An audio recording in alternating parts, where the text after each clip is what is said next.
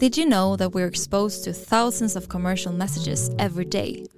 And are you aware that consumers tend to trust what influencers say about brands much more than what brands say about themselves? When brands need to cut through the noise and reach consumers, influencer channels offer an unrivaled space to create genuine, meaningful dialogue and connect directly with consumers on their terms.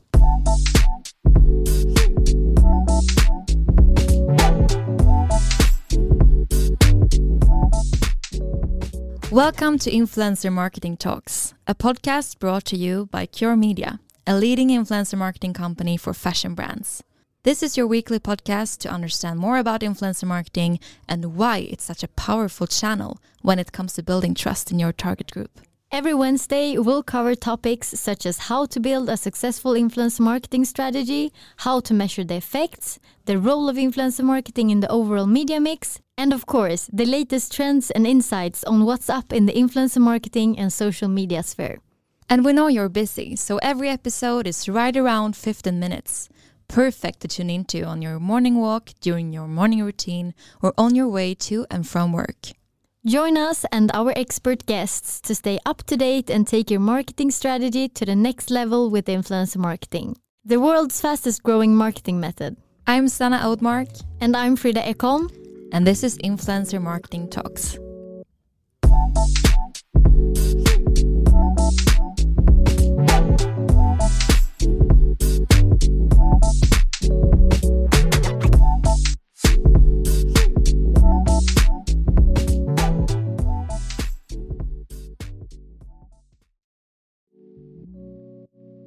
Welcome to Influencer Marketing Talks, a podcast brought to you by Cure Media, the leading and award-winning influencer marketing company for fashion, home and beauty brands.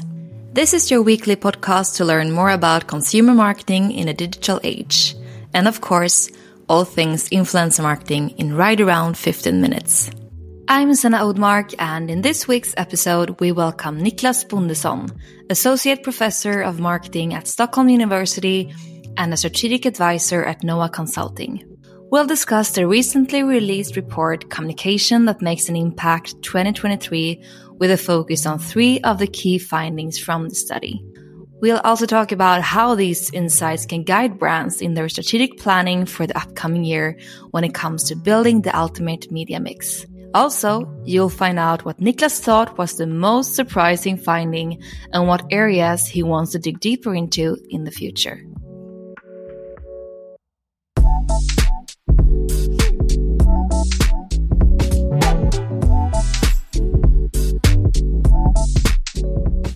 Hi, Niklas, and big welcome to the podcast. Hi, Sanna. Thanks for inviting me. I'm really glad to be here. It's a pleasure to having you. So before we start, could you just take a moment to share a bit about yourself, your background, and who you are? Yeah, sure. My background is actually from academia. So I've spent almost 20 years doing academic research on marketing and marketing communications.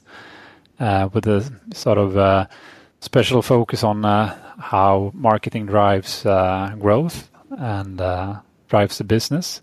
So today I'm an associate professor at Stockholm University and still do research and still do teaching. And in parallel, I've been working for quite some time as an advisor as well, a consultant, and started my a management consultancy firm here in Stockholm 2014 with my colleague Dan Landin. So today I'm working both as a researcher and a consultant, and I also work a lot with the Swedish Advertisers Association with effectiveness projects and trying to spread more knowledge about communication effectiveness. Interesting, and that's the best of two worlds, combining academia with real life. Yeah, for sure. I love both the worlds. I wouldn't want to live without one of them. No, for sure. I agree. You touched upon it a little bit, communication that creates effects. You recently released this report about communication that makes an impact 2023. Please tell us more about the report, why and how it was conducted. Yeah, this is really this is such an exciting project for me. because it combines my my interest as an academic researcher and my interest for providing companies and organizations with practical advice. So this is really my favorite work. Yeah, and what the background is really that we know from science that communication can drive the business, but we want to and need to learn more about exactly how to do that, especially now in a very complex communication landscape with all the digital channels that we have and so on.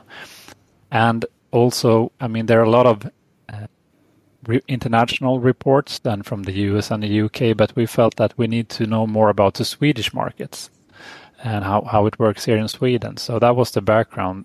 We and my company where I work, Nova Consulting, and together with the Swedish advertisers felt that we want to learn more. We want to provide useful, guidance and data to organizations. So we started this project 3 years ago, very much inspired by the work of IPA in the UK, Les Binet and Peter Field, and their reports that have had a massive impact, as you know, on marketing practice and theory.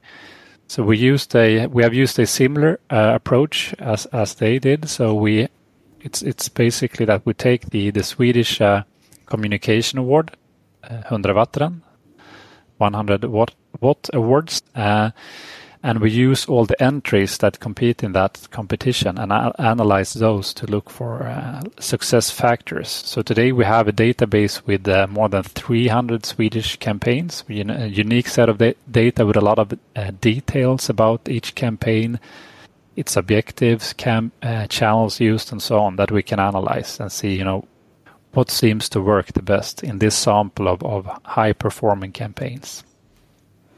Interesting, and that's a good time horizon. 3 years. That's a long time, but it's great to have that much data to look at.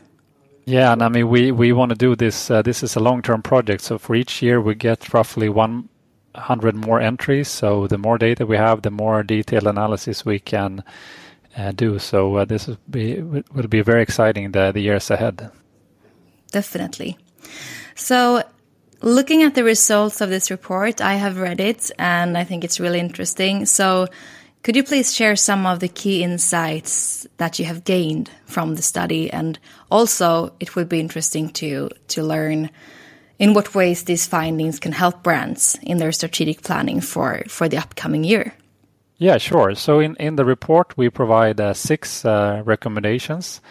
I thought I would highlight 4 of them here that I think are the most important ones. And the first one deals with the channel mix and which channels to use, where we see in the results that we get that it seems to be a good idea to use 4 to 9 channels, not too many. In theory, it's better to use, you should use as many channels as possible to make sure that you maximize the reach in the target group. But of course, when you have a budget that often is limited, you cannot be everywhere all the time. So it seems like using 4 to 9 channels is where we see the maximum effects. Those entries and campaigns which have used more than 10 channels, they get less effects, probably because they spread out their budget too thin, so you don't get any impact in each individual channel. Yeah. So 4 to 9 channels, not too many. And also we see that it's important to mix what we call online channels with offline channels.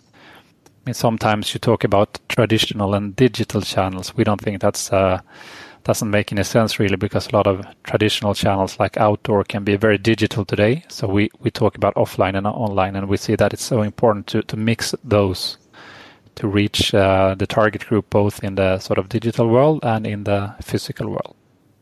Right, and that doesn't matter if you are a physical retailer or like an online brand. No, because it's fundamentally it's about reach, and most people that you want to sell to, they spend time online and they spend time offline, so you want to reach them in both worlds. And also the offline and offline and online channels have different strengths and works in different ways. So if you can integrate them, you really get the best of both worlds. Right, that's true. And what was the second key finding that you want to share? Yeah, this is perhaps the most exciting one because it has to do with the balance between brand building and activation, which I know you have talked about in previous episodes in this podcast series. So how should you balance the spending on brand building, where you build memories that has a long-term impact on sales, with activation, where you trigger immediate short-term behavioral responses? And as you know, the studies from Les Binet and Peter Field have shown that you, on average, should spend about 60% on brand. So we were really, eager to see what seems to work in Sweden. So this is the first time, to my knowledge, that we have Swedish data looking at this balance. So we did the exact same analysis based on the sample that we have, and we find that in Sweden, among these entries, it seems to be give the best effects if you spend 40 to 70% on brand building and the remaining part on activation. So we don't want to say an exact figure, because it's between 40 to 70% brand building. So that's it's fairly similar to the previous research that we have seen.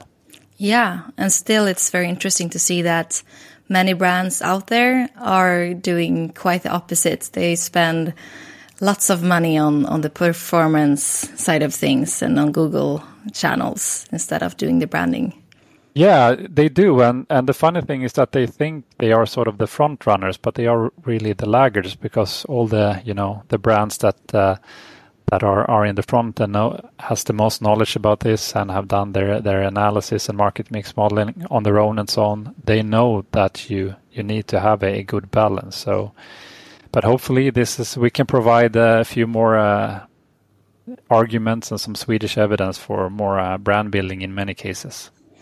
Yeah, for sure. I guess it's often that you want to see fast results, and short term it can work great, but in the long term it will not be the best solution, obviously. Yeah, and I mean that goes all the way to what pressure the CMO has, and what pressure the CEO has, and what the board expects from the CEO, and so on. So a lot of people are in need of showing quick results, especially these times. Moving on to the third finding. This is no surprise, really, to be honest, but nice to see more results from Sweden. We see how important it is to invest in creativity, to do advertising that is original, unique, and stands out. So we see that the creatively awarded campaigns that have been awarded in other creative competitions, like in Sweden, Guldägget, they are performing much better in terms of generating business effects, twice as likely to generate large business effects, and also twice as large market share lifts that they produce compared to the non-creative campaign. So this is really important, and again, nothing new. We've seen that in several studies, academic studies as well, that creative communication gets greater effects. It gets higher attention, it sticks better in memory, it generates positive emotions that are transferred to the brand, and it also signals that the brand has made an effort to communicate with the target group, and that is interpreted as a sort of sign of effort, of quality, and of reliability of the brand. So nothing new, but interesting to see some Swedish data on this as well now. For sure. And I can just, without having any numbers on this, but I can just imagine that consumers expect more and more from brands when it comes to this, because we're tired of all these ads and commercials that are just disturbing our lives. We want them to give us something and be relevant. Yeah, I totally agree. You really need to give something to the target group, to the audience, to get the attention back, because I mean, the world of entertainment that we're living in now, where any consumer any second can, use their phone and go to TikTok or Instagram or Netflix or what have you, and just entertain themselves. We really need to do something that makes them want to listen to us for a few seconds or minutes. So yeah, that's completely true. And then moving on to the fourth of the 6 key findings. Yeah, this is about the importance of patience and long term. Fundamentally, this is what brand building is about. It's quite easy in theory. You choose a position or something you want to stand for, and then you communicate that over and over again. You could, of course, vary the messaging. You should adapt to different formats and channels, but basically just saying the same thing over and over again, and eventually it will stick in memory, and you will build a brand. So quite easy in theory, but as you know, in real life, brands tend to change communication concepts, messaging quite quickly. So, but here we get the more proof of showing that it's so important to be consistent over time. So campaigns that have been, running for more than 6 months deliver much better results, brand results, and after a year they also deliver more business results. So really stick to your positioning, stick to your concept, and the results will grow over time. That's really interesting. And I think what we spoke about earlier about, not working too short term, it goes really hand in hand. And I heard someone say that when you start to get tired of your own commercials and your own messaging, then people are starting to remember it, because it takes so much time and you want to change and renew yourself, but that's not always the way to go. Yeah, exactly. Sometimes you wonder why brands change advertising, and it's probably, as you say, they are fed up in the office, because they have been involved in the entire process from the strategy phase of the planning, looking at the first manuscripts, and then also the fact that they see all the advertising themselves because they are more attentive. So exactly like you say, when you get fed up internally, that's when it starts working with the target group. Yeah. So patience, again, all marketers out there. It's not only the fisherman's best friend, it's also the marketer's best friend. Yeah, we talked about this a bit earlier before the recording. So was there anything that really surprised you, something unexpected that you could see from the findings? Well, in one way, no, because a lot of the things we find are just confirms what we have known from previous research and reports for years, and in some cases even decades. So in many ways, no news. But of course, there are some specific findings here and there that have rendered some questions. So one was actually, related to influencer marketing, which I know you are an expert in. So that was actually one of the results that surprised us, not in the way that it has not been studied as much as other channels previously. So we see that it works. It seems like it's not used by so many of the entries, 25%, and it doesn't take very a large part of the budget when used, only 12%. But it seems like even if you add a little bit of it, it will improve the effects. So not surprising, but not as studied. So new results or new findings in that sense. Yeah, and I assume it's quite a new channel compared to the rest of the channels studied. But it was interesting to see that it was one of the top 3 in the ranking when it comes to both the branding effects and the activation effects. So that was, of course, fun news for us to take part of when it comes from our study, not only ourselves talking about it. Yeah, and if you look at some of the academic research that has in fact been done in influencer marketing, you can see that it has some strengths. I mean, all channels have strengths, and that's I think the key of a good media plan is that you use a combination of channels that maximizes the reach in the target group, but also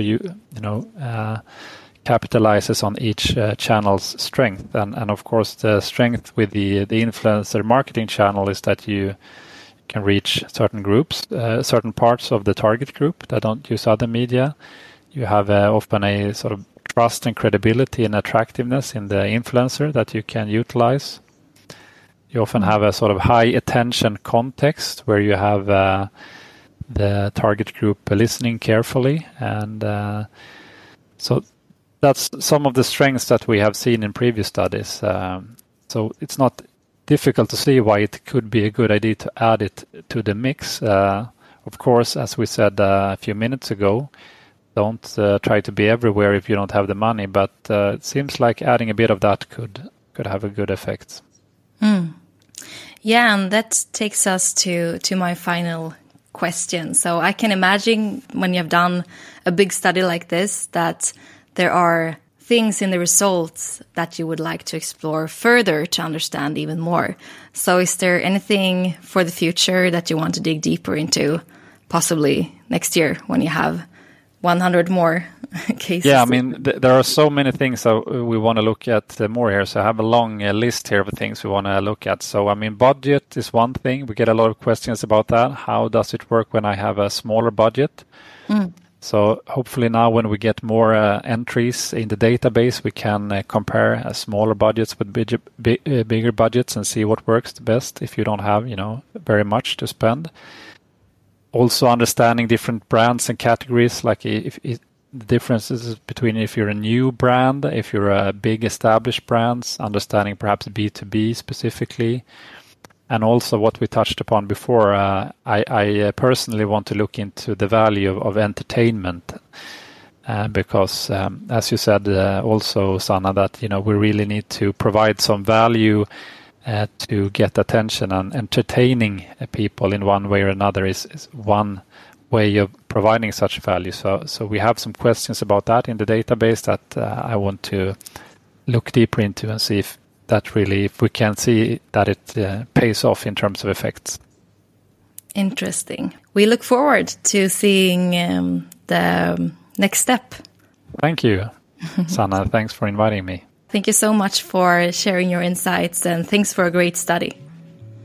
If you want to continue staying up to date on our weekly podcast episodes, influencer marketing, and what's up on the consumer marketing scene, make sure you follow us on our platforms at Cure Media.